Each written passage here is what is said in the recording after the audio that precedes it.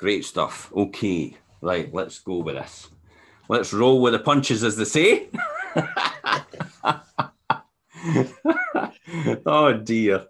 Right, okay. Jock, McInnes. Unbelievable. How does a guy go from a wee laddie in Methil to raising £2 million? Now, I don't want a short answer, obviously, because that'll be the show finished.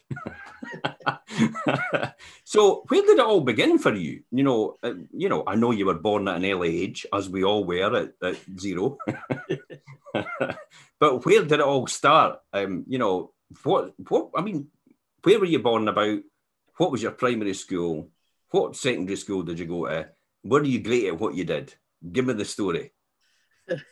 First of all, morning, Jim, and thanks for letting me on your show. Well, I was born in St Andrews, Craigdown Maternity Park. Okay. So I'm 100% Fifer. Everything I do, I promote Fife all the way through.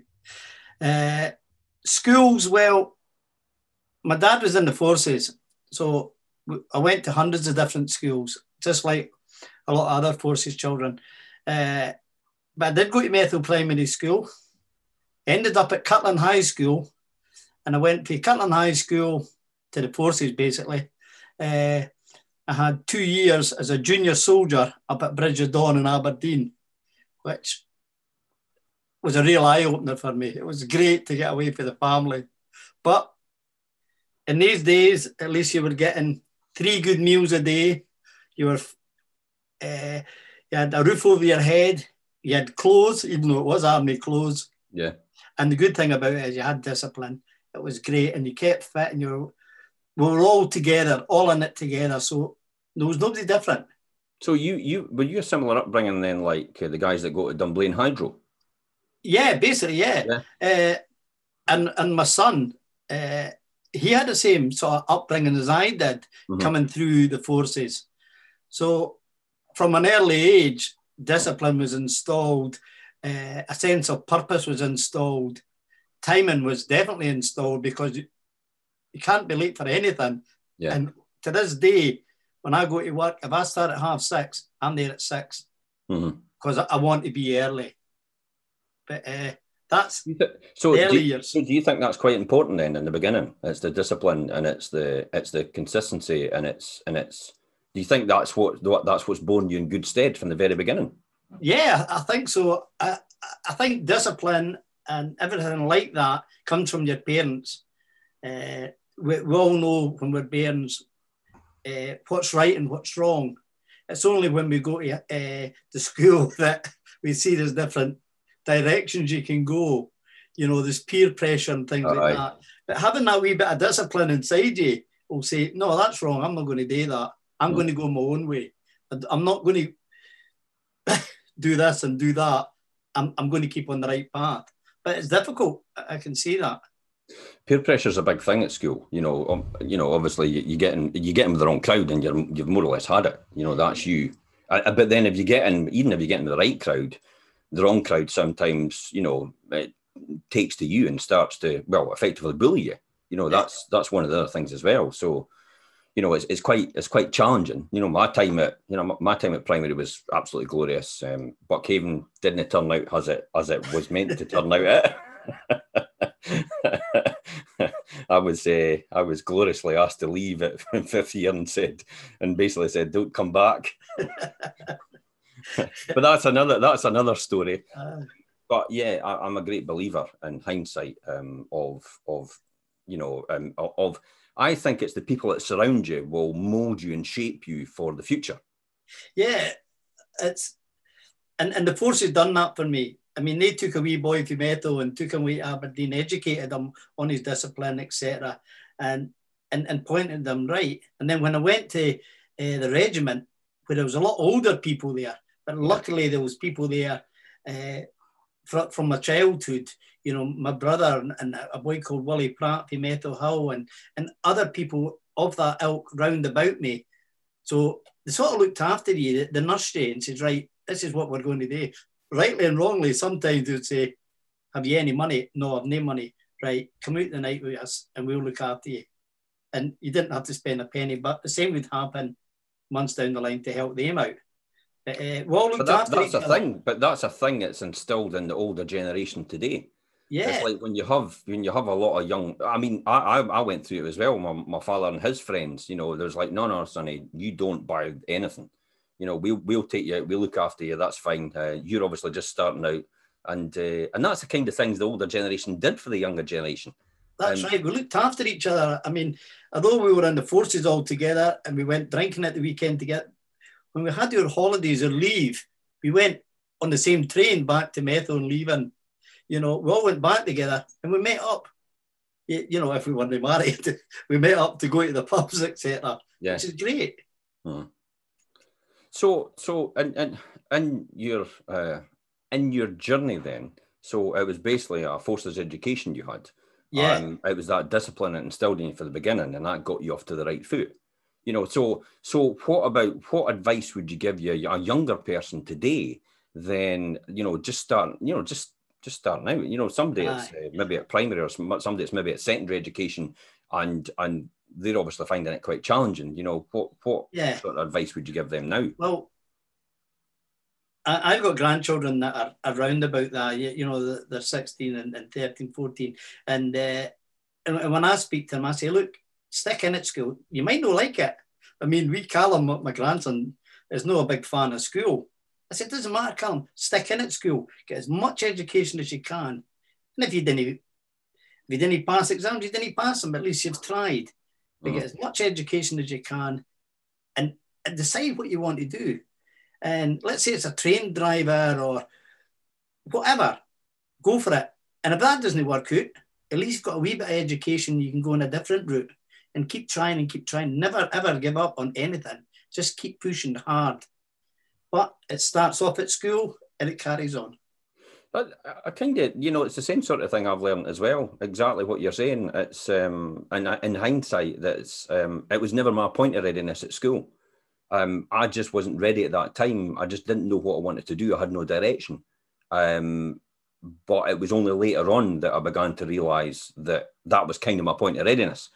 And my children, you know, were similar as well. You know, a couple of them were focused and one wasn't. And I remember saying to the guidance teacher at one point, it's just no his point of readiness. And the guidance teacher took a step back and went, hey, what are you talking about? And I went, well, maybe just school's no for him. Because at the end of the day, it's no over if you didn't make it at school. It's just the beginning.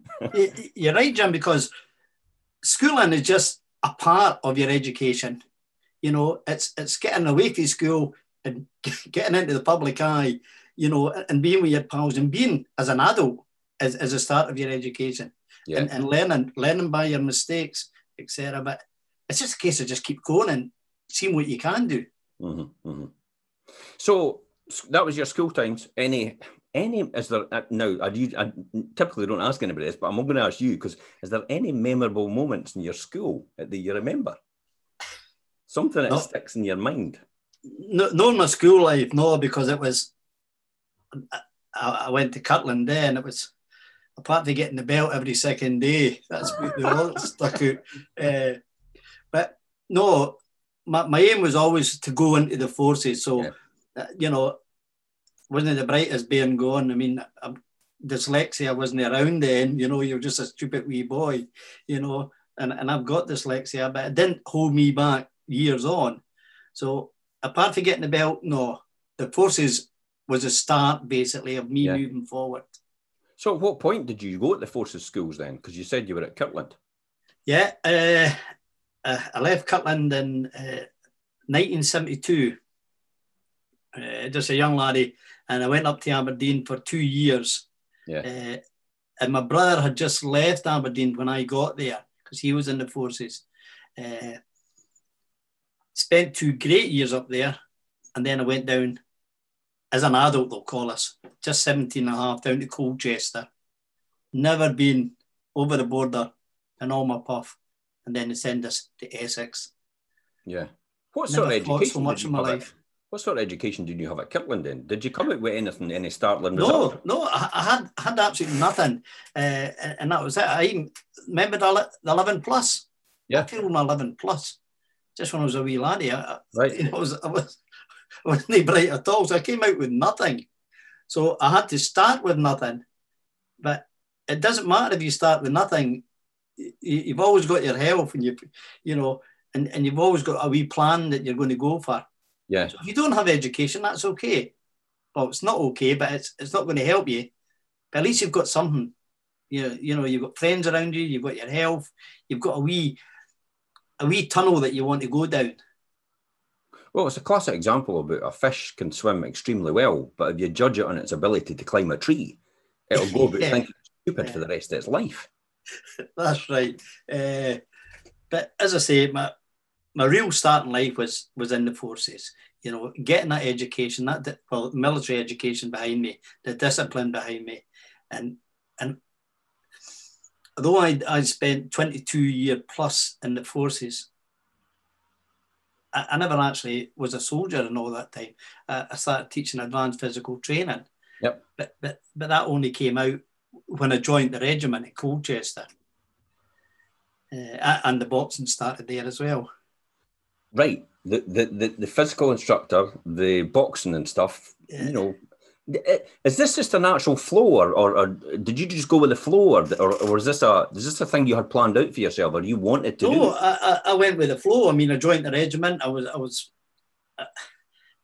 into the military kit, and I was shooting. I was on the radios. I was doing tactics. I was doing all that for years. Then I thought to myself, "Nah, I'm not liking this soldier life." My brother, Willie, who was a year older than me, was a fantastic soldier. Can do all the courses and snipers courses and everything. He was great. Mm-hmm. I wasn't he?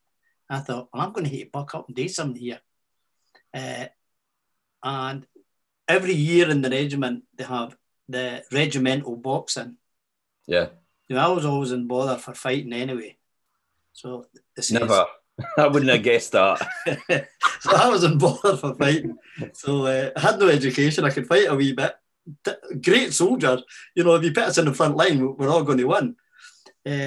So they put me into the regimental boxing in the company. So there was, say, 150 of us in the company. We'd all box, and it would come down to a wee team. And that wee team would box in the championships.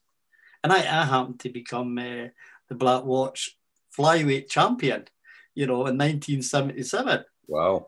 Or 75, 76. And I thought, this is great. I got a tiny, tiny wee trophy, yeah. I thought that was great. And I thought, I'm all right with this. Aye, were you beginning to like that then? I was beginning to like that. The sort of reward and stuff like that. Is that started to drive you forward a bit more then? It did. It pushed me on. And one of the guys in the regiment, a guy called Charlie Sexton, what a handy man this was. And he actually went on to turn pro and everything like that. He says, Jock, you're quite handy with your hands. I said, well, my dad could box. He says, you've got it in you. Join the gym in the battalion. But to join the gym in the battalion at that time, you have to have represented the army. So he took me and a few others, a boy from Perth, Derek Riley, doing to Aldershot in the army championships. Honestly, excuse my friends, but I was shite myself. There were some handy laddies for all different regiments all over. Yeah. And we had to box them. And lo and behold, the wee boy from Ethel became the army champion at flyweight in 1977. And so let's analyse that for a wee minute, right? You turn up and you're shiting yourself, for want of a better phrase, and why was that? Because you just felt you were out your league and people were bigger than you, or that's exactly it. There was lots of people went in. They were all different weights, all different regiments, all different colours, all different accents, and we're all there at the weigh-in, etc. And I'm looking around me, and I thought, am I out my depth here? Yeah. And I thought, well, I'm here anyway. I'm going to make a good account of myself. There's only 4 or 5 of us down here for the regiment, Scottish. Yeah. I says, no, to hell with it. No one's better than us. Let's get stuck in. That's when that wee nagging doubt in the back of your mind begins to play with you, doesn't it? Yeah. It's that voice you have. It's that wee voice. It's like the devil and the angel on your shoulder. One saying, didn't go, and the other one saying, yeah, go for it. And luckily, it's a Scottish angel that says, go for it. You will make it. And and actually, I did, you know.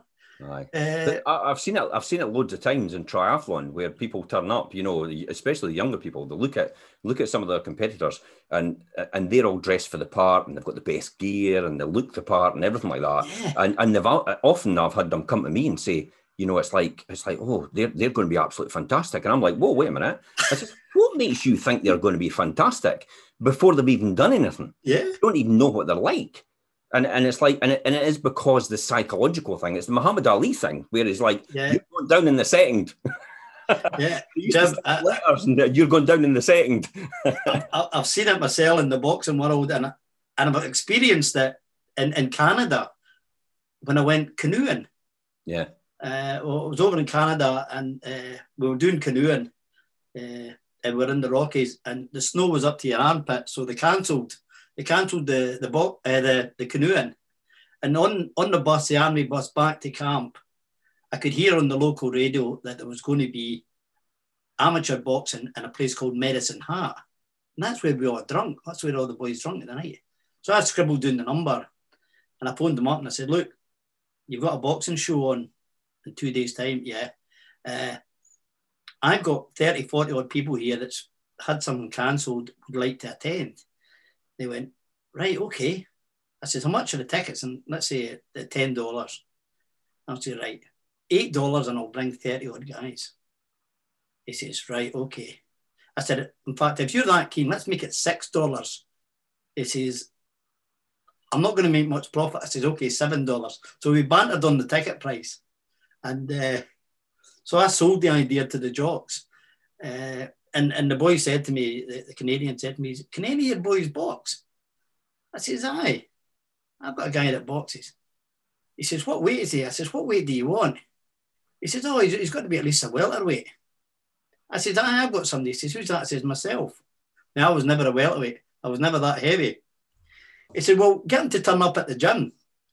I said, right, I'll be there tomorrow. So me and another boy went down to the gym, and he said, stand on the scales. And I knew I was not going to make that weight because I was too light. So I filled my pockets with stones and all. My hair was soaking wet. I had about 3 jackets on, and I basically jumped on the scales. And he says, oh, you just made that? I says, aye. He says, have you had a few fights? I says, well, I've had a few fights. He said, but you're fighting the Calgary champion. You're just blagging it at this point. Oh, aye. He says, you're fighting the Calgary champion. I went, aye, that's okay. But he's had about 150 fights. I said, that's okay. It doesn't matter. Because I was getting all these jokes in there. Where does that mindset come from, though? You know, the fact that it's like, wait a minute, this guy's had 150 fights. Did you ever doubt yourself at any point in time? No, I didn't. Nah, I thought it's a night out anyway. All the jocks are getting a cheap entertainment, you know. So when I tell the jocks I was boxing, we all went up. There must be 30 or 40 of us. And they were all betting as well. So I climbs in the ring, and my opponent climbs in the ring, and he had these shorts on. And then they days you had like Calgary champion, and Alberta this and Alberta that, and it was all badges. And he had 2 women on his arms when he climbed in, and the 2 women went away, and he comes right up to me, and you know the big cockiness. Oh, you're getting it. I went, aye, very good, son. Bugger off. And that was it. We're still in the ring, and a boy called Willie Nichol, who didn't know a lot about boxing, said to me, he said, Jock, you got a fight in your hands. I said, I'll have a fight. And that was it. First round, it was going either way until he clocked me a good in and almost went down, but I never. And I went back, and Willie says to me, he says, Jock, you got to keep your hands up. I said, oh, it's all right. I'm only mugging him. He thinks he's got me beat here. I said, tell the boys to up the betting. So he leaves the corner and goes down and speaks to all the jocks. So all the jocks are putting more money on me, even though I'm getting a hiding. Sitting around, I'm getting a worse hiding. I said, did you put the bet? Aye, put money on for us. I'm going to stop him. Then, So I beat him in the 3rd round. I stopped him. You know, just knocked him right down. He wouldn't get up again. What drove you in the 3rd round? Was it the fact that everybody had committed and betted on you? Yeah, I didn't want... It's all, I have to do it now. Yeah, I didn't want them to lose money because I'd already committed myself, and I felt positive about myself, and I knew I could beat this guy, this cocky wee Canadian. I could beat him. And And in Canada, the winner gets an envelope with money in it because I was topping the bill, and you also get a trophy. Yeah. And after I beat him, I just gave him I gave my opponent the trophy and said, "There's a wee present for you." So me and Willie, my number 2, we went to the pub with all the jocks, so they had won a fortune, and it was just great. But it's being positive about yourself and saying, I can do this. It is half the battle, mastering everything. I mean, you know, there was, I don't know if you, well, Matt Higgins from Shark Tank actually comments on it quite a lot on LinkedIn. Right. And he said something the other day about, you know, the mind. And I says, well, the biggest challenges I've had personally is mastering my mind and the way I think. Yeah. It's nothing to do with anybody else, because everybody else thinks it's about being better than your competitor. But it's not. It's actually mastering here. Yeah. It's mastering you. Yeah, it's beating yourself first. You know, get past yourself first. Your own stumbling blocks. It's going to stop you getting there, and you're there. But how do you start that journey then? Is it the fact that is it just small steps at a time, and small steps? Have you done a firewalk? Yes, I have actually. Did you do the walking on broken glass first? No. Right. Well, I done one in Glenrothes actually, and it was a group of people that came to do the firewalk. Did you just say you had a pub in Glenrothes? No, not a broken pub. Oh, right, okay, because I had a funny feeling it was like, this is going to end up like one night we thought it'd be a great idea to walk glass. No. It was organised. It was in a big hotel in Glenrothes, and they were doing the firewalk. But it said, before we do the firewalk, we want to get in your head that you can do this. We went, right, okay. And it says, basically, right, we're going to do walk on broken glass first. And you, wee man, you're up first. So I'm off my shoes and socks. And I walked across the broken glass a few times, and I went, well, I can do this. And then the second thing I've done lots of daft things in my life, really crazy things, but this was really crazy. They brought out what they call the arrow challenge. It's where they get an arrow. It's about a foot long, and they put the metal tip in your neck, and the other end goes to a bit of wood. Wow. So it's in length, and you've got to walk forward. After they go 1, 2, 3, right, walk forward. And I'm thinking, well, if I walked forward, this arrow's going right through my neck. But it's having this thought, this mind that's saying, I can do this. So as soon as you take a step forward, it buckles and snaps. Yeah. But the very fact is you convinced yourself and possibly that might go straight through your neck. That's it. But you've got to have that wee determination, I'm not going to get hurt here. I'm not going to get hurt, and take that step forward. Yeah. And then we went outside and done the firewalk. You almost wait and say, you almost act as if the firewalk was just a secondary thing. It was like, we just thought we were going to do it at the same time at the back of that.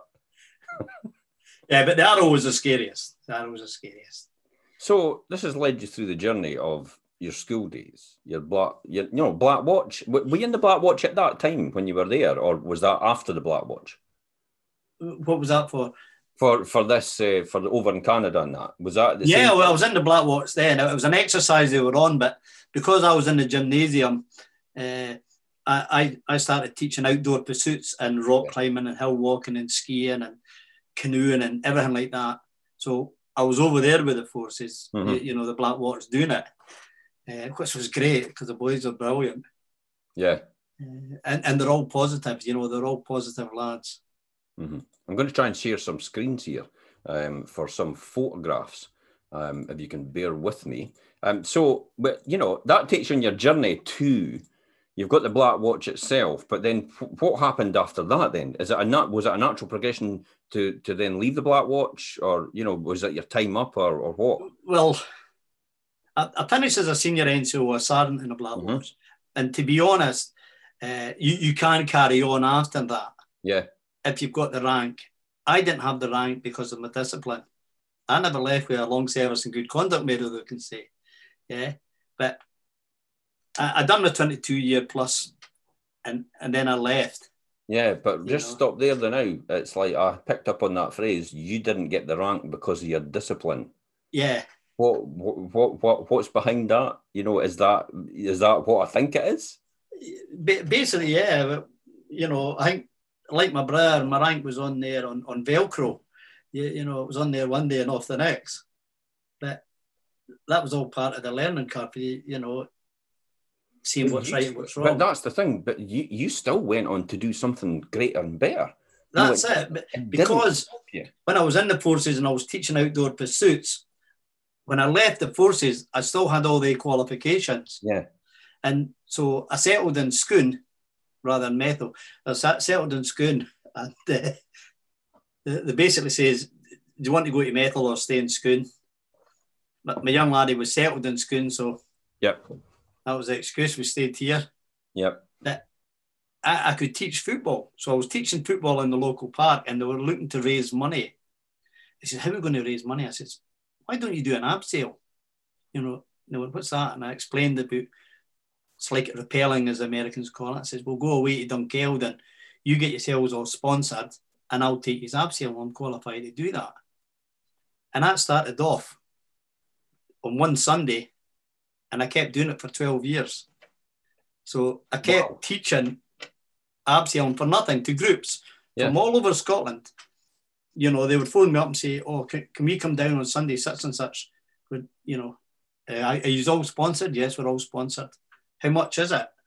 I would say, nothing. Except you hate to buy me a pint and my pal a pint. That's each abseiler. And if you've got 30 abseilers, that's a good night out. But honestly, we raised thousands upon thousands in the summer months, you know, just doing abseiling for there.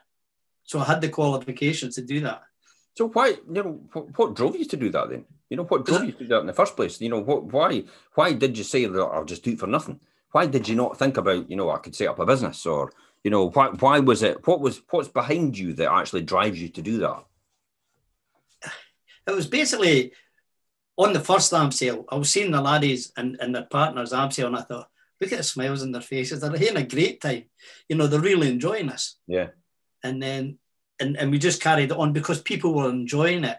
Mm-hmm. I thought, well, I'm not here to make money, because if I'm making money, if I take a fiver off one abseiler, that means a fiver less going to that charity, you know. Yeah. And I could see the expressions of some of the laddies' faces walking backwards off a perfectly good cliff with some lunatic they've never met before. You know, they've worked hard to get that money. I'm saying, right, you just keep that, just buy us a pint. And they'll go doing their abseil and they'll come back and do it again and again and again. So I wasn't wanting to make money off it. I was just wanting to see people's expression going down on that, you know, off that cliff face. How many people do you think went through that process then? Went through the abseiling? Thousands and thousands. I couldn't say. You know, we're talking from all over. You know, they were coming to Glasgow. We had families from Glasgow that came and abseiled. And the wee boy would turn around and say, look over there, mister. Look at the size of that duck. I said, that's a sheep, son. Oh, yeah, sheep. We got sheep. I said, I ain't a sheep. And he was telling his wee pal, you know, sheep and coos and everything like that. He says, oh, we didn't get this. And they were for the Gorbals or something like that, you know. Yeah. So it was just making people happier, you know. And we were happier afterwards because we had a pint with them all. Yeah. It's kind of a bit like the voluntary football and stuff like that on a weekend for the under, and you know, the under 13s, you know, the youth itself. It's kind of the same process, isn't it? But it opens. It's just making a difference for people. Yeah, and you know, I've got to take my hat off to you for that, Jock. I mean, I wasn't even aware that you were actually did things like that. So you were doing the abseiling, that.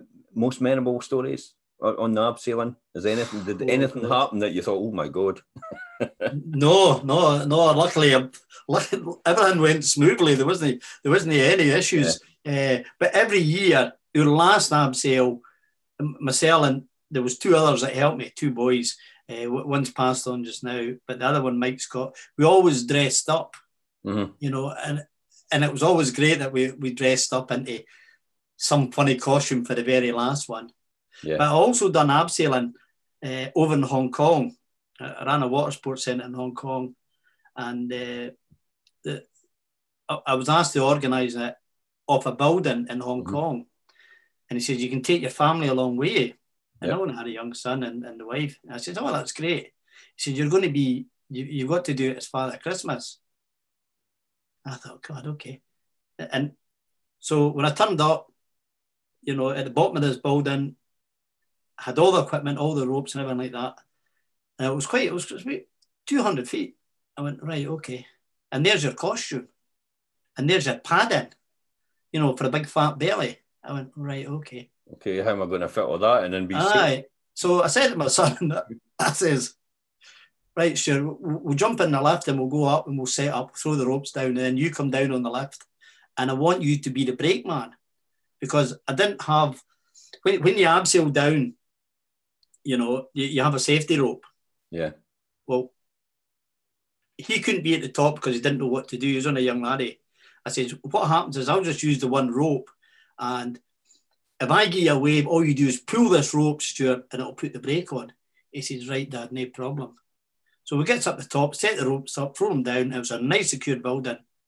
And I gets into the padding, but I couldn't do the belt up all the way. It should have went. And it was a great big long beard in that. I said, right, in the lift, Stuart, away down the bottom, give me the thumbs up when you're holding the rope. Aye. So he gives me the thumbs up at the bottom. There's a big crowd. All these Hong Kong folk are there, all expats. There's hundreds of them. And the wife's sitting there with a cocktail watching us. And his son's splitting the trees, sweat's lashing at me. And I'm on the edge of this building. And Absdale's so far down. And there's people at the top are throwing like rice and that down as if it's snow, you know. Snowing. I went, yeah. They said, right, stop there and wave to them. So I put the brake on and I'm waving to all the crowd at the bottom. And I went to go again, but I couldn't go because my beard had got caught up in my descender. And I thought, I can't go down, I can't go back up. And I'm stuck, you know, about 20 feet from the top. I thought, what am I going to do here? I'll have to let my hands go, pull the beard out and grab it again. I said, right, but I'll give my son a thumbs up to put the brake on. And he went, no problem, Dad, thumbs up. And I thought, great, he's got the brake on. So I let my hands go, pulled it out, and I fell 10 feet because he never put the brake on properly. So I just went down the building and I'm falling, you know, and I'm trying to get the beard out at the same time and grab the rope. And honestly, I was shaking all the way down, got to the bottom and had a big chair for me to sit in. There's kids climbing on my knee and pulling my beard, and I'm still shaking. And I said to my son, why did you not put the brake on? Well, I thought you were enjoying yourself and you were just waving to me. And you were showing off when you fell. I said, Stuart, I was really falling. And that was abseiling, eh? My goodness. It was all part of it. I'm terrified you even talking about that, but in the reality is you're here though, so obviously nothing happened. Yeah, nothing happened. No, I just got to the bottom. But the thing is, I'm sitting here thinking, I wonder what happened to you, and it's like, wait a minute, you're sitting right in front of me. So I was all right. But no, the abseiling was great. But I met a guy that was on it, on one of the abseils, and he had just came back for a charity trip, you know, one of these charity trips, and he was talking to me about it. He said, Jock, it's great. We go to such and such, and you walk about 8 hours a day, and then you'll camp up, etc. He says, it's great. He says, but get yourself sponsored, do it for charity. And that's when I went and done the Sahara Desert for the first time. Ah, the Sahara. I've got a picture of that. Hopefully we'll be able to show that. It was great. Sahara somewhere. Bear with me. I'm on a different... this one. So if I can share that, hopefully that'll come through. You see that okay? Oh yeah, that's me and the Berber. You notice my beard's nice, eh? Yeah. Wow. Hey, why is your beard that colour? Well, it started off pure blue. It was as blue as the Berber jacket there. Yeah. But every time you had a wash in the morning and at night, it was getting lighter and lighter. It was lime green the time I got home. Mm-hmm. But that was just for sponsorship, you know. Yeah. But that was a great trip. Wow. And then that's you obviously resting. That's me chilling out, yeah. I was lucky to get the rucksack up. I was knackered. So what did you do in the Sahara then? So what was that, what was that like? Well, the Sahara was one of my first I wouldn't say my very first, but it was one of my first organised treks. Yeah. And flying from Edinburgh right to Marrakesh, it was a right eye-opener. So you just stayed one night in Marrakesh, and the next day you'd get transport to the edge of the Sahara. Then you just started trekking, which was... So what was the really purpose of the trek then? You know, what was, I know you were talking about raising money for charity, but what charity was it, and how did you, you know, what drove you to do this, and where did you get all the information to do this? You know, how did you go about it? There's in Scone, there's a fantastic primary school here, but it's got an autism centre on the end of it. Right. And I thought, right, I'm going to do a trek. I don't know what company I'm going to do it with first, but I want a charities. So I went and done it for the local Scone Autism Centre. So I done that. Then I looked through the website and I came across a company that can do these treks. I thought, right, okay. Looked at the price and how much it's going to cost. I said, right, okay, I'll just pay that myself. Started getting sponsorship, especially for the pub. My local pub was brilliant.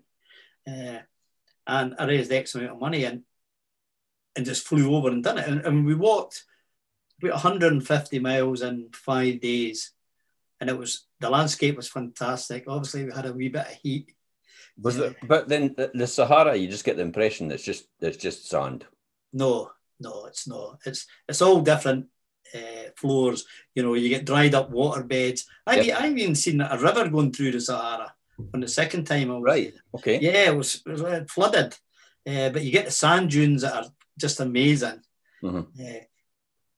Just dried up water beds, a lot of sand, as you'll notice. Hardly any trees, nothing there. But you still had a great laugh. I mean, we stopped once. We were trekking through the Sahara, and we stopped for dinner at one tree. There was only one tree in about 50-mile radius. Yes. So we stopped at this one tree, and what happens is the camels are carrying your large rucksack, etc. So they're about 2 miles behind us, 3 miles behind us. And they caught up with us. And the wee Berber boys, they're only about 15, 16, were kicking a burst ball about. And I'm in my kilt, And I said to another boy with me, come on, let's have a kick about with these laddies. So we're having a kick about. I said, let's have a wee competition. Right, we'll have one goalie, and it's 2 versus 2, football. Aye. So we put your jackets down. But because of the wind and that, they were blown away. I said, oh. And the Berber boy says, okay. He went and got 2 camels and sat them down as goalposts. Wow. I thought, this is amazing. So we were playing football, and it was all great until somebody kicks a ball and hits a camel. And the camel's off. The camel's there about 20 miles an hour. And the wee camelier's running after him. It was really funny, and bring them back. We're starting again, and it just broke up the dinner. Yeah. So did that then get you the buzz for more charity fundraising events? Then? So it's when I came back and I gathered all the money, and sometimes it's harder gathering the money back in than it is actually doing the trek or the challenge itself. So I'd get all the money in, take it to the autism centre, and hand it over, and just to see the smile on the bairns' faces and the nurses' face. Because they're getting a wee bit of extra that they didn't normally have, So they were happy, and I thought, I'm going to do that again. So I had the buzz. I was caught. Then I just done more and more and more. So what was the next one for you after that then? Can you remember? Oh, I think Kilimanjaro. Ah. Yeah. I mean, Kilimanjaro, a lot of people have done Kilimanjaro. For charity or not for charity, and it's, let's say, 8 days, 9 days. The first 5 days, it's just like warming the legs up till the last 2 days, which is a bit more challenging, we'll call it. Aye, it's the altitude. Yeah, the altitude gets most people. You could be the fittest. Did you go to Lava Tower at all? Lava Tower. Well, Lava Tower was a point on our route, which actually you got to about 4, just over. It was your first time you got over 4,000 meters. Was that after the wall? Yeah, and you went up to Lava Tower, and then you obviously went back down to sleep. Yes, that's right. We did do that. But I remember getting to Lava Tower and oh geez, I was ill, and your appetite goes completely. And for me, it was like, oh no, porridge again. I love porridge. I love So they porridge, are. but for some reason, I don't know, your appetite just completely changes, and you start to think, oh no, that again. And it's and it was the same thing every day, day in, day out. And I was talking to the locals saying, you know, is this kind of the normal stuff? And he says, oh, we eat this every day. And I went, what, since birth? And I went, aye. And it's like, I just can't comprehend somebody eats that same dish every single day. It's well, as you know, because you've done it, it's challenging in the morning. You before you do the summit, you know, you're up nice and early, and could be 2 o'clock, 3 in the morning, depending on how early you want to get up there, because it takes about it takes about 10 hours to get. Yeah, because it's slow, isn't it? It's very slow. You know, baby steps. It was 10 o'clock at night we started, and we got to 11 o'clock an hour later, and it was pitch black. You can't see a thing. You've just got a head torch in front of you. You just see this basically gravel in front of you where you're walking, and you're walking at less than a kilometre an hour. That's right. Just to acclimatise. And an hour in, I hear people at the side and just in the darkness, and I'm going to the guide, what's that? As if, like, who's up here at this time? And he says, we're not at camp yet. I'm like, you're joking. We're not at camp yet, and we're an hour in. Because we were going that slow, and then he says, look up there, and I says, they are beautiful stars. And he went, no, that's the people. That's the people. That's their head torches. And I'm like, you're joking. I says, we've got all that way to go still. And he says, that's just half it, pal. And his word was slowly, yeah. Which means slowly. And I think, Christ, I was thinking to myself, if you say poly one more time, I'll take that poly and stick it where the sun doesn't shine. because it was, again, I come back to saying it's a mental thing. More than anything. I mean, physical, fine, but it's really mastering the mind. And that's right. The ultimate boredom of being like that in the pitch black and just looking at your feet and a gravel bit at the front of you for the next 8 or 10 hours. Yeah. And also, when you get a certain height, you go past somebody sitting on the rock with 2 others beside them, and you think, what's he doing there? What's she doing there? That's people that won't go any further and want to go back, and they're just letting your group go there. And I'm thinking, I could not do it, if you know what I mean. I learned a huge amount of things from my trek on Kilimanjaro. The other one was, there was a load of people just motoring past us on the summit night. You know, that 10 hours that we were taking, we were going less than a kilometre an hour. And they were motoring past us. And yet, but when you got further on, it's exactly what you said. They were sitting at the side. Basically saying, I can't go any further. Because they'd done it far too quick, and they hadn't listened to the expertise and the experience of the people round about them that had done That's right, yeah. So for me, it taught me a lot of things which I actually use in my business today, and my same thinking, and the fact that it's a journey. It's not a destination. And exactly. The constant process every single day. And the 1% improvement as you do every single day compounds to a 365% improvement over the year. That's right. And I mean, when we got to the top where the rim is, I thought that was it. And then said, no, you've got to walk all the way around, and that's where the signpost is. No, that's just the signpost to say congratulations, you've got this far. Yeah. It's like, you're joking. My friend actually took it quite bad, and we were actually sharing pictures the other day on Facebook, because this is the time of year we climbed. But we were sharing pictures, and he got to that stage where he got to that sign, and it was like, oh my God, we've got to go that way to get to the actual peak itself. And absolutely. And he says the thing that drove him and kept him going was the fact that he said, I had in my mind that I was going to come back to the house, and my kids had all the banner ready. Congratulations, Daddy, you made it. And he said, I just couldn't go back and have my wee boy. He says, I could hear my wee boy saying to me, what do you mean, Daddy, you never made it? Yeah.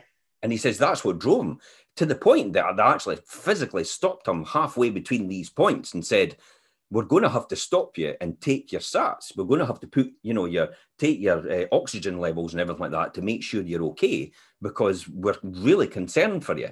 And his opinion was, I'm either going to do this or I'm going to die. That's it. Yeah. Because I just can't bear the fact that my children are going to see the fact that I never made it. Yeah. I've got a good photograph, like most people have, on the summit. But I done a daft thing, and I've learned for it since. Not to wear your kilt commando all the way. Yeah, boy. I know. That'd be worse than going in the water. Oh, out in the morning and then walking up that, all the way to the summit. Then you see the snow and that. You think, I shouldn't be in my kilt. I should not have done this in my kilt. I've seen hundreds of people who get their photograph taken on the summit in a kilt. Yeah. And they wear trousers. Aye. And I think, that's not how you wear a kilt. And you thought, that's it, I'm going to do it. I shouldn't have done that. But I've done, I will say 90% of my treks in a kilt, just to promote the country and that. It's one thing I do every time. I've got it must be a 2 metre by 1.5 metre Scottish flag. And I take it with me everywhere. So I had it in the London Marathon. So I was running at the end of the London Marathon to the finish line, a sea of Union Jacks, and I just had the Scottish flag running all the way down to the finish line at the London Marathon. It must be part of Palace right at the back of me. Yeah, it must be part of what we do, because I take a flag, a St Andrew's flag, but it will have on it Nepal and names underneath it. And these are the names of the people in the regiment that have died. So they're always going with me. So throughout, the whole flag's covered the names, and it's all places I've been to, and all the boys that have died from the regiment during that year or before that year. So I always think I'm taking part of the regiment with me, and I'm taking these guys that are going to look after me on all these treks. Yeah, I mean, you talked about Nepal, but this is the group photo. Is it the Nepal Mountain Village School? Yeah, this was after the bad earthquakes I had up there. I decided to go and do it. And in that photograph there, away to one side of me, you see a young laddie in the short sleeves. That's my nephew, Sean, because he always wanted to do a trek with his uncle Jock. Yeah. So I think that was an eye-opener for him. But we raised a few bob for the lighthouse and for our charity air ambulance here in Scone. Mm-hmm. The kids were great. They were just brilliant. And you can see, sorry. That's all right. Keep going. Yeah. We took pens and rubbers and all that kind of thing up for the schools, rather than just take money.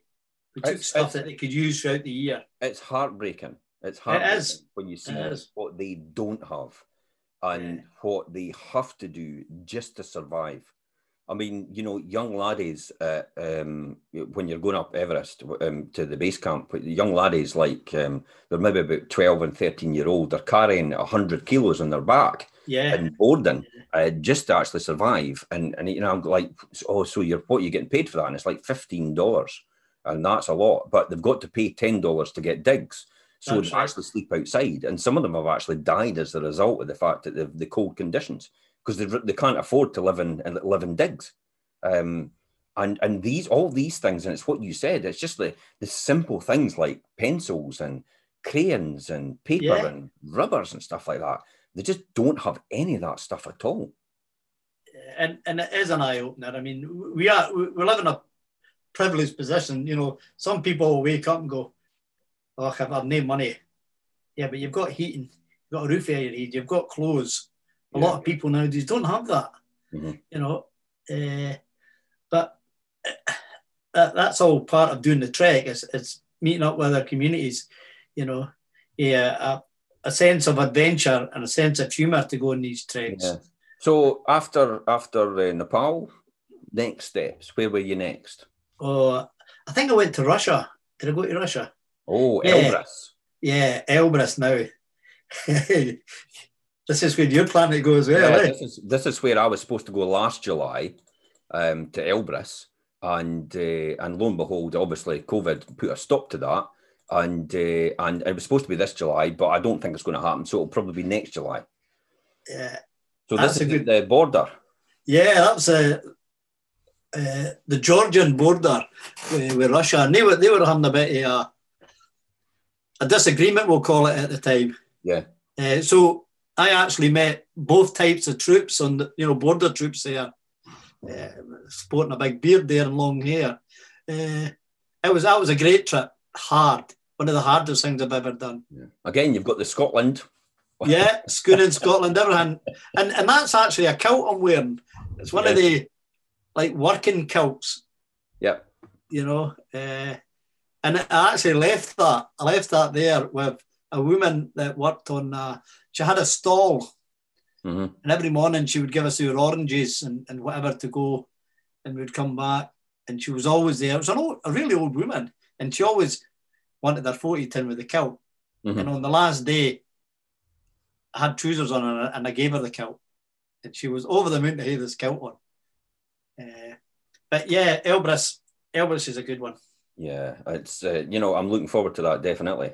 So after that, what were you going on to after that then? After Elbrus, I think it was the Gobi Desert. Ah, yeah, the desert. Ulaanbaatar. Now, I mean, have you just got a streak for a sense of adventure then? Is that what that's all about? Just like to go to places that other people don't go to. Yeah. I mean, we can all lie on the beach and that, eh? Yeah. Willie Henderson. So Willie Henderson is who? Willie Henderson is a Rangers idol. He played for Rangers in the 50s and 60s. He raised a lot of money for charity as well. Yeah. And the badge we're wearing, that's a football badge. I started the team called Gobi United. Mm-hmm. And it's got the Rangers badge, the Celtic, and the Motherwell badge on it. And we combined in the three badges to have Gobi United. Because we're all united for one cause, raising money, and two, we're in the Gobi. Yeah. So I played football with Willie Henderson. Mm-hmm. in Ulaanbaatar in the National Stadium. Yeah. So after this, what took you on the next steps? Which one? I think I went. Yeah, I done the Sahara again because a pal wanted to go for the village, and then I went back to Morocco and done Mount Toubkal. You've done Mount Toubkal. I've been up there myself. It's got this weird, wonderful creation up the top, eh? Yeah, that metal thing. The metal triangle thing. Aye, the triangle thing. And then when you look over the side and you see the desert, when you look over the cliff, it's like, wow. And I remember them telling me somebody fell 4,000 metres down to the bottom of this crevice one time. Oh, dear. No, when I was there, but that was the story. Yeah. Maybe it was an urban myth, but just the thought, it's like when you look down, you're like, oh my goodness.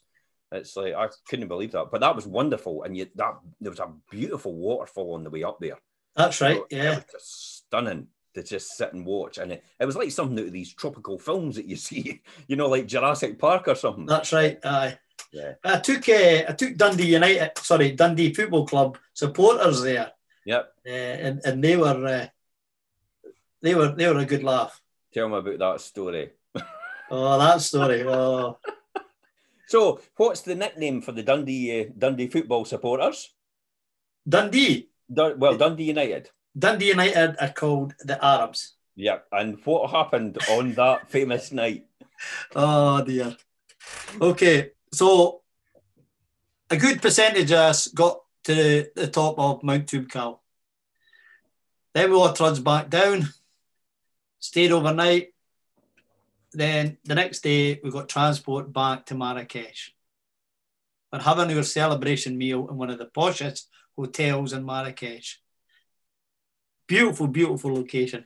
I'm sitting next to Steve Martin, a director, and another director, a financial director, and the rest of the boys. And we've all got like Dundee tops on. We even had a piper. So we're all having a drink, and being Scottish, we're like a wee sing-song and that. So they're all having a drink and a sing-song, and Stevie says to me, he says, Jock, the boys all right? I said, the boys are on the ball. Not a problem. So they're getting louder and louder, and they're on the chairs. Jock, are the boys all right? I said, the boys are fine. He gets on the table. Jock, are the boys all right? I said, Stevie, I'm from Methil. This is normal. This is nothing. Right, okay. The ex-servicemen's club. Yeah. So then the next time they started singing, and excuse my French, but they started singing, if you hate the Arab bastards, clap your hands. And all done it a few times. And I'm in shock. Here is because Dundee and Dundee United are huge rivals. Yeah. And Dundee United is clearly called Arabs. Yeah. And I'm in shock. And I'm looking at them in shock. I'm thinking, no, they're not saying that. But everybody's sitting around us. All the Arabs sitting around us. And they're in Morocco. I'm saying, Stevie, get them doing and let's get out. But I hate the Arabs as well. You know, I said, Stevie, we're in Morocco, come on. He said, oh, I never thought about that. But all quieting down, it was okay, but it was a bit scary. But it was a great trip. It was a great trip. All right. So what took you to Romania then? Romania was another place. You know, what happened there? Well, I wasn't going to do much more because I'm thinking the years are getting on here. Yeah. And again in the kilt, look at the beer belly. So, as you can see, I never done a lot of training there before I went. But in one of the photos there, I was in Nepal with my nephew, and his wee laddie he's actually on there. He's sick. He's no well. He take lots of fits. So I says, I'll try and raise some money for the wee man. I call him wee Jock, although his name's Lloyd. And I says, I'll go and climb the highest mountain in Romania in kilt. Never been done before. No one's ever been at the summit in kilt before. And I could see why. Because that was, again, Baltic. Not as cold as Kilimanjaro, but... You didn't do commando again, did you?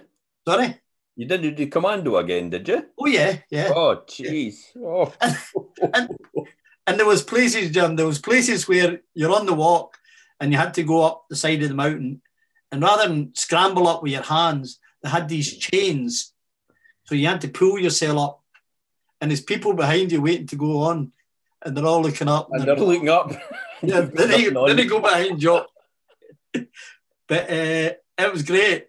And the spurn I've got on there, that's a Black Watch spurn. A Black Watch boy who passed on, it's his spurn. And I took it and I nailed it to the hut before the summit. So if anybody goes up there, they'll see my spurn nailed to the ceiling of this hut. Wow, that's amazing. It was a great trip. So Etna, Mount Etna. What inspired you to do Mount Etna then? It was easier. There was a bit of sun on my back doing that one. And I'd never been to Italy before in my life. And I just thought, that appeals to me. That was good. And it was a great trip. Honestly, the Italians were fantastic. Mm-hmm. Yeah, that's a typical... Look at everybody with their beach clothes on. And is that your kilt you've got on? Yeah, that's my kilt. Aye. I've got my spurn around my shoulder there. Notice me, he's 5 minutes. So what are you doing? I stood on something and I was looking to see, I thought it was some kind of shark kind of fish or something. So I was looking for something, but everybody sees it and says, you're looking for money. It was roasting. Okay. It was roasting, It was great. Yeah. Look at the chubby cheeks. And then that's the summit in Etna. Yeah. Wow. It was great. And Steve Martin, a good pal of mine, he done the Frank's Law, which is to do with dimension at head and balls for football players. Put it on top of me, he's 5 top. But it was a great trip. But Etna, it's had an explosion, a rupture no long ago. Yeah. Mm-hmm. Yeah. So I'm glad I done it. And then subsequently, so you've done all these charity things, you've done all these fundraising efforts, and you've come back home. What the boxing thing, did that go any further? I mean, did that go any further as a result, or what? Because I've got a photo here of you and one of the great boxer, And I think most people will know him. Frank. Big Frank, yeah. So Frank sat at your table at the British Boxing Hall of Fame. I travelled down with a good pal of mine called Ken Buchanan, who I've known for years and years. And Ken's getting a wee bit, not just old, but his health, etc. So the organisers of the event says, "Can you bring Kenny down?" I said, "Yeah, I could bring Kenny down." You know, they paid for the flights, paid for the accommodation, everything. And we were there for the weekend and we had a ball. You know, Frank Bruno and John Quanti sat at your table along with Kenny. But it was good. It was a good laugh. I could imagine. You know, he's obviously a legend in everybody's hearts. You know, he's won the hearts and minds of everybody, really. You know, and John Conti's a, you know, absolutely superb athlete from many years ago. So this takes me on to the other thing as well. There's you've done all this charity fundraising. At what point did you get the call? You know, how did that all come about? The MBE. Yeah. Yeah. It was, there's two fantastic people that ran your local, Alec and Catherine. They come from Hamilton. And unknown to me, they were digging deep and asking all different charities what I've done for them and all the trips I've been on. And they nominated me. So it did come as a shock and a great surprise to be nominated. A wee boy from Ethel getting an MBE. I was in awe. It was fantastic. And meeting the big boss at the same time was just great. And when you think about the logic of this, you know, we'll come back to saying it again in the very beginning when we started. You're exactly right. A wee laddie from Ethel. Yeah. So how, you know, when you think about the journey that you've gone through to get to that stage, would you ever have thought anything like that could ever have happened in the beginning?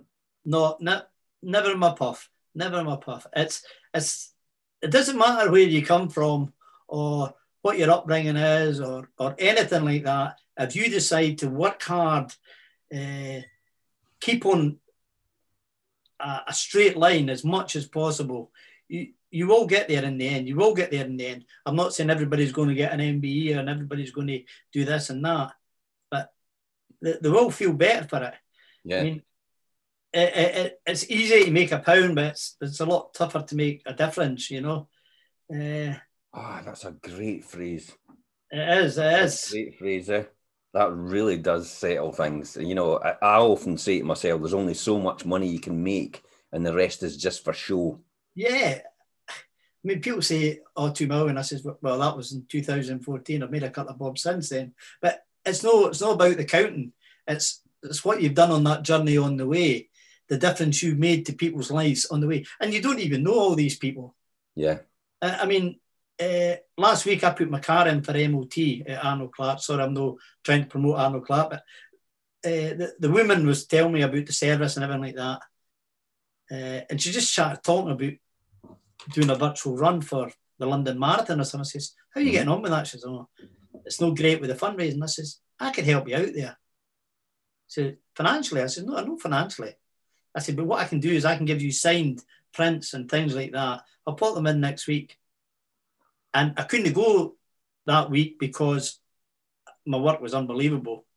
But I went in and see her. She says, oh, I thought you had forgot all about this. I says, no. There you go. There's these 3 prints. And they're all singers and boxers and sports people. She was over the moon. Yeah. And it was just to see that wee smile of make a difference. And she says, this is going to, I think it's a cancer charity in Scotland. And you don't know who you're helping. And for me, it doesn't matter who you're helping, as long as you're helping. We're making a difference. Yeah. It's more the amount of people that your life can touch their lives and make a difference in their life as a result of what you've done.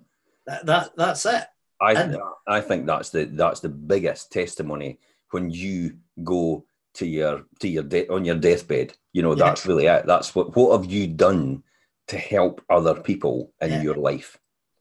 And And I want to go and sit in the Eastock bar in Methil with my great big fat beer belly and be able to boast I've been to Marrakesh, I've been to Casablanca, I've been to Timbuktu, I've been to all these places, you know, and now I can sit back and just let my beer belly grow. So this takes me to your long friendship with this guy. Oh no, that's Charlie Sexton. Oh right, okay. That's Charlie Sexton. That's from me and the Army boxing team. Oh right, okay. So that's the Army boxing team, and then there's this guy. That's us down in Wales. Aye. That was taken at 3 o'clock in the morning or something. Tell me a bit more about Ken. Kenny's a legend. I met Kenny. Well, my family's known Kenny for God knows how many years. My dad boxed him, and when my dad said he boxed him, I went, "Aye, all right, Dad." Just a drink speaking, but he did. He boxed him twice, and I've got proof of that on posters and on boxing cards. And my mum worked with his mum, so I met him in 1985 in Edinburgh. Invited him to a boxing show, and we've been pals ever since. He comes and stays with me. We've been on a holiday together. We go to all the big boxing shows together. We just clicked it. We're just good pals.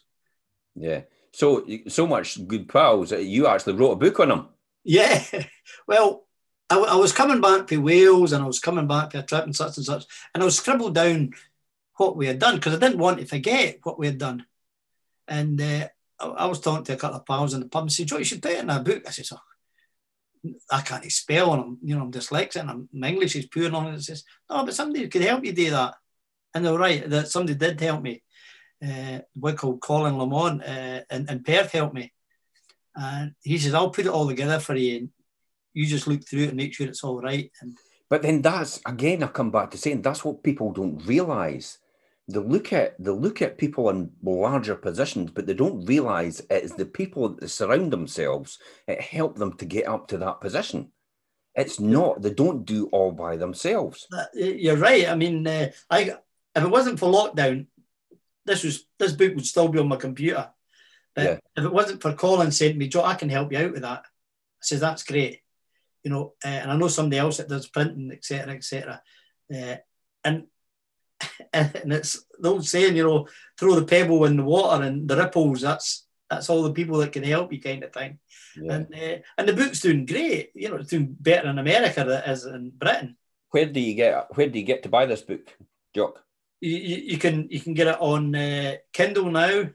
Yeah, you can get it off my website. You just type in Jock McInnes. And your website's on this post. Your website's on this post. That's great. You go through my Facebook page. You can get it. It's on this post.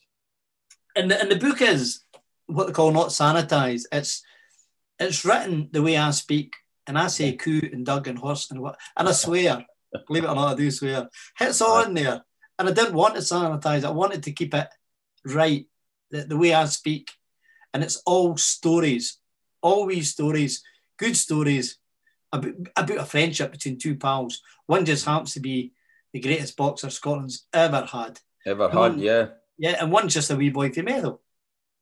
But, you know, I can now say I'm an MBE and I'm an author now. Brilliant, you know? And it's going that journey to Methil Primary School, to going to Kirtland, to going to the army, and so on. And that's the thing. And it all started out with this wee boy from Methil.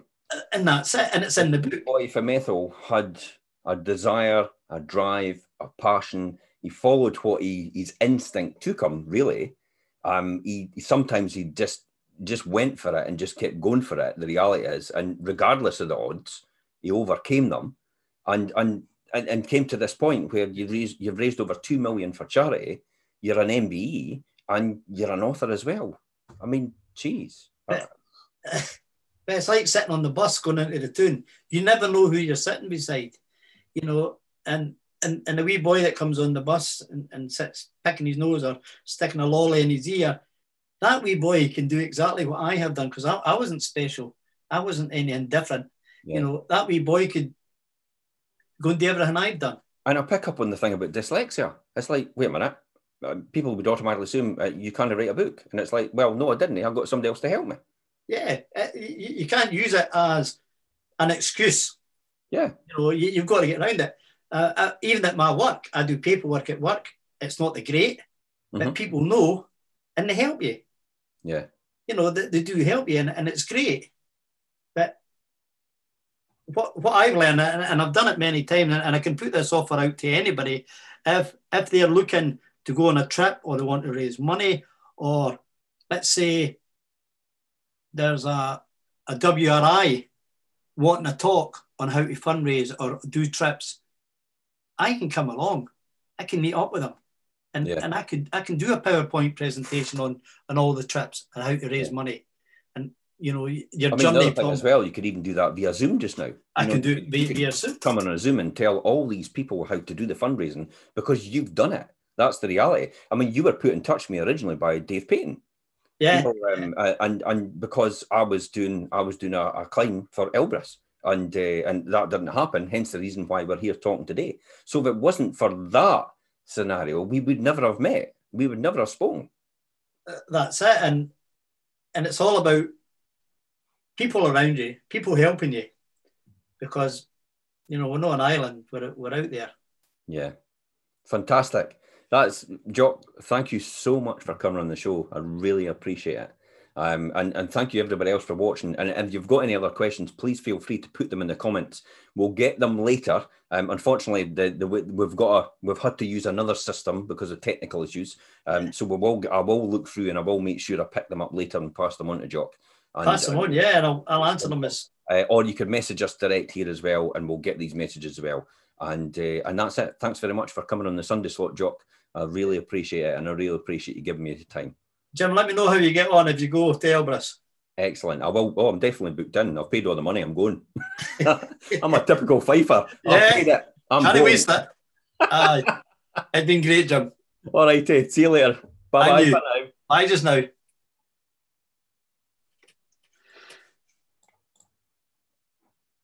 Give me 2 seconds, Jock. We'll just, I think that's finishing off.